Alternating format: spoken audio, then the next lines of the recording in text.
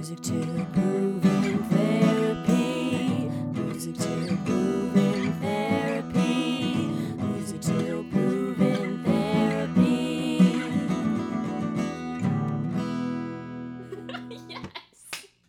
Welcome to the MTPT pod, y'all. Hey, Marky. Hey, Danny. Y'all, today we are having our very first No More Capos. Yes, No More Capos episode. I'm not a capo hater, just to be clear. You kind of are a capo hater. As your coworker. Am I really? A little bit. Not like you hate that other people use it, but like you are like, nah, I'm good, bruh.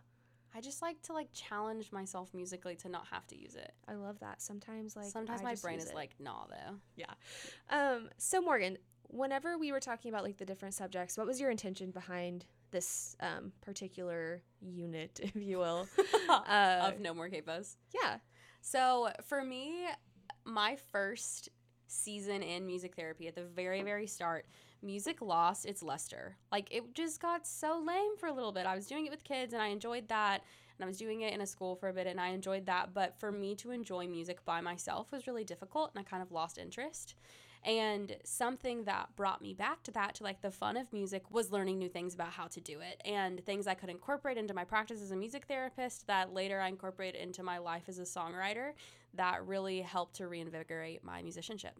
I love that. And I think also this is meant to just help you guys. Like, Morgan and I went to a really intensive music school. Right. And I know that not every program is like that. And so we also just like want to allow the opportunity for us to kind of share some different knowledge, and just expand your musicianship within music therapy. Absolutely. And this will be things that some of you will be like, oh yeah, I've always done that. Like, I know that. Yeah. And these might be things that you'd be like, I never would have thought of that.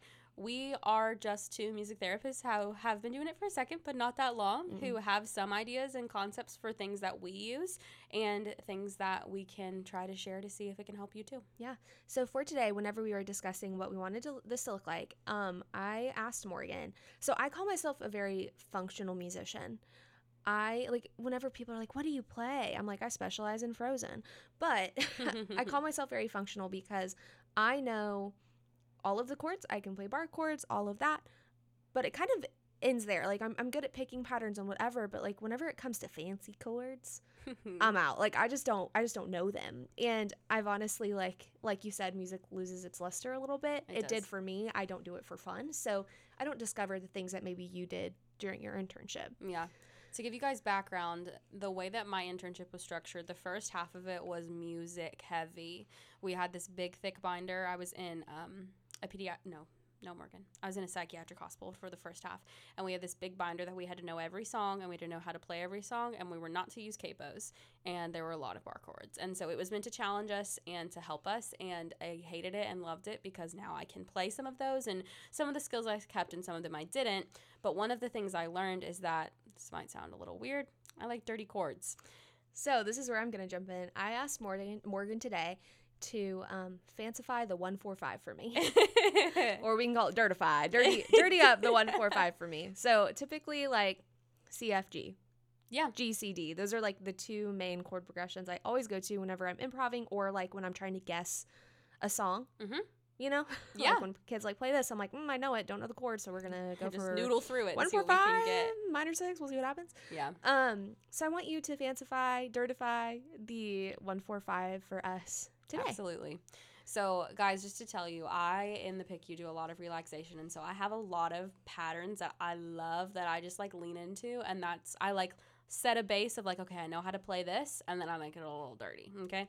So how this starts typically is just a G chord, and I'm going to bring the guitar, but hopefully you can hear it. It's just a G chord. And then we move to a C chord. And that's all. And I just bounce back and forth for a little bit. I recommend when you're playing with adding fun things to your chords, you start with your most happy chords. That might be D and A, or it might be G and C. I hope it's G and C for you because that makes it easy. So I'm just going to add a 9 to my C. I'm going to tell you what it is. Danny's like, tell him what that is. So that just adds the 9th of the chord. So to tell you, this is a C chord I'm playing right now in a picking pattern. my pinky is adding on the 5th string, 3rd fret, just to make the chord a little bit more dynamic, to add some dissonance before a resolve. This is my literal favorite thing to do. It's so familiar to me now because I've heard you do it a billion times. It's just so nice, specifically in instances, if you guys have listened to our dressing change episode, where there is something that is going to create like a dissonance in life. If it's something uncomfortable, that we can lean into that discomfort and then provide that musical resolve that I love. Tell me about your picking pattern. Oh Lord, this is my favorite picking pattern, and I gotta think about what I'm doing.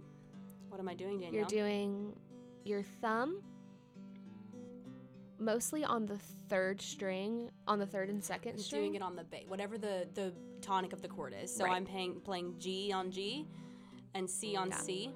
So if you don't know what that means, like for the G chord, she's playing the top string. For her C chord, she's playing the 2nd string with her thumb.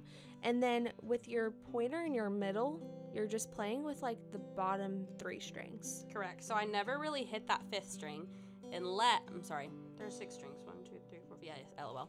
Unless Wait, which one are you not hitting? the 6th string. Unless I'm going to go ahead and make that G, and I can't remember what this is called off the top of my head. Is it a G major 7 where it's fully clean? I think so. Yeah. So then that's if I want to end and incorporate that 6th string, and it's kind of a transition point for me. So to tell you guys what I've talked about so far, we have our G, no Morgan, try again. We have our C add 9, which is this dissonance with my pinky on the 5th string, 3rd fret, and then I go back to G. And the other thing that I've talked about is a C major 7, which is maybe even how you learn to play G. Essentially, for the G major 7, you have 4 fingers on your fretboard instead of 3. So for a normal G, you don't have any fingers on the 5th string, 3rd fret, but for a G major 7, you have your pinky on that 6th string, and then your ring finger on that 5th string, 3rd fret. This may just like be like a little overwhelming to like listen to, but we're gonna have, well, honestly, like you can Google C add 9, You can. G major 7, look up the chord. We're also going to put a couple reference sheets up. I'm not exactly sure how I'm going to format them yet, but we'll put some references up just so you know what we're talking about, and we will take feedback on what's the easiest to see this. So outside of, I'm going to tell you, I'll tell you one more thing for today. So outside of dirtying up, it's like beautifying and then dirtying up, just a simple relaxation progression. You can add your minor 6, which in this chord, when we're dealing with the key of G, is going to be E minor. Right here. Here it is. Maybe you want it to be clean, or maybe you want it to be an E minor 7. You want to make it dirty. Doesn't change it much, just a little bit. That's going to be this string that changes it. That's your 3rd string. What you're going to do, if you wanted to incorporate what we call a walk down, She's playing G right here. you'll take your 2nd finger that is on the 1st string, 3rd fret. You'll walk it down 1 fret. You can go all the way to E minor. And then you can go to C. And then back to G. So we can call this a walk down or a walk up. It's really just a way to transition between chords. And sometimes I even just skip the E minor and I just pop back over to C, because it gives me, again, that dissonance back to a resolution that I really want when I'm dealing with specifically uncomfortable situations or trying to encourage a deeper relaxation. Love it. Let us know what you think. This is our first jab at like a No More Capos episode. So this is a podcast and we know it, but we toyed with incorporating a video component, right? Mm-hmm. Yeah. Yeah, so in the future, if we talk about things and you're like, I really need to see it to believe it, we can absolutely include something on the website so that you're able to see it, but also I want to encourage your ear. I think one thing that has been really beneficial to me as a music therapist as I've grown is growing my ear and the ability to listen and find. And it is a hard found skill for some people, but when you fight for it, sometimes you get it. Yeah. And hopefully this will help you try. Absolutely. If you know all the things we did, good for you. I'm proud of you. I hope one week we give you something super musical and awesome that you did not know. Or if you have something musical and awesome and you want to tell us, please do. We're here for you. Hit us up. Anything that we talk about on the podcast as far as resources go, you can find at mtptpod.com. like and subscribe and comment. I feel like I haven't said that in forever. Leave a Jesus. review. Oh my. Oh my gosh. And thank you so much for joining us, y'all. Happy No More Capos, guys. I hope you have a good week.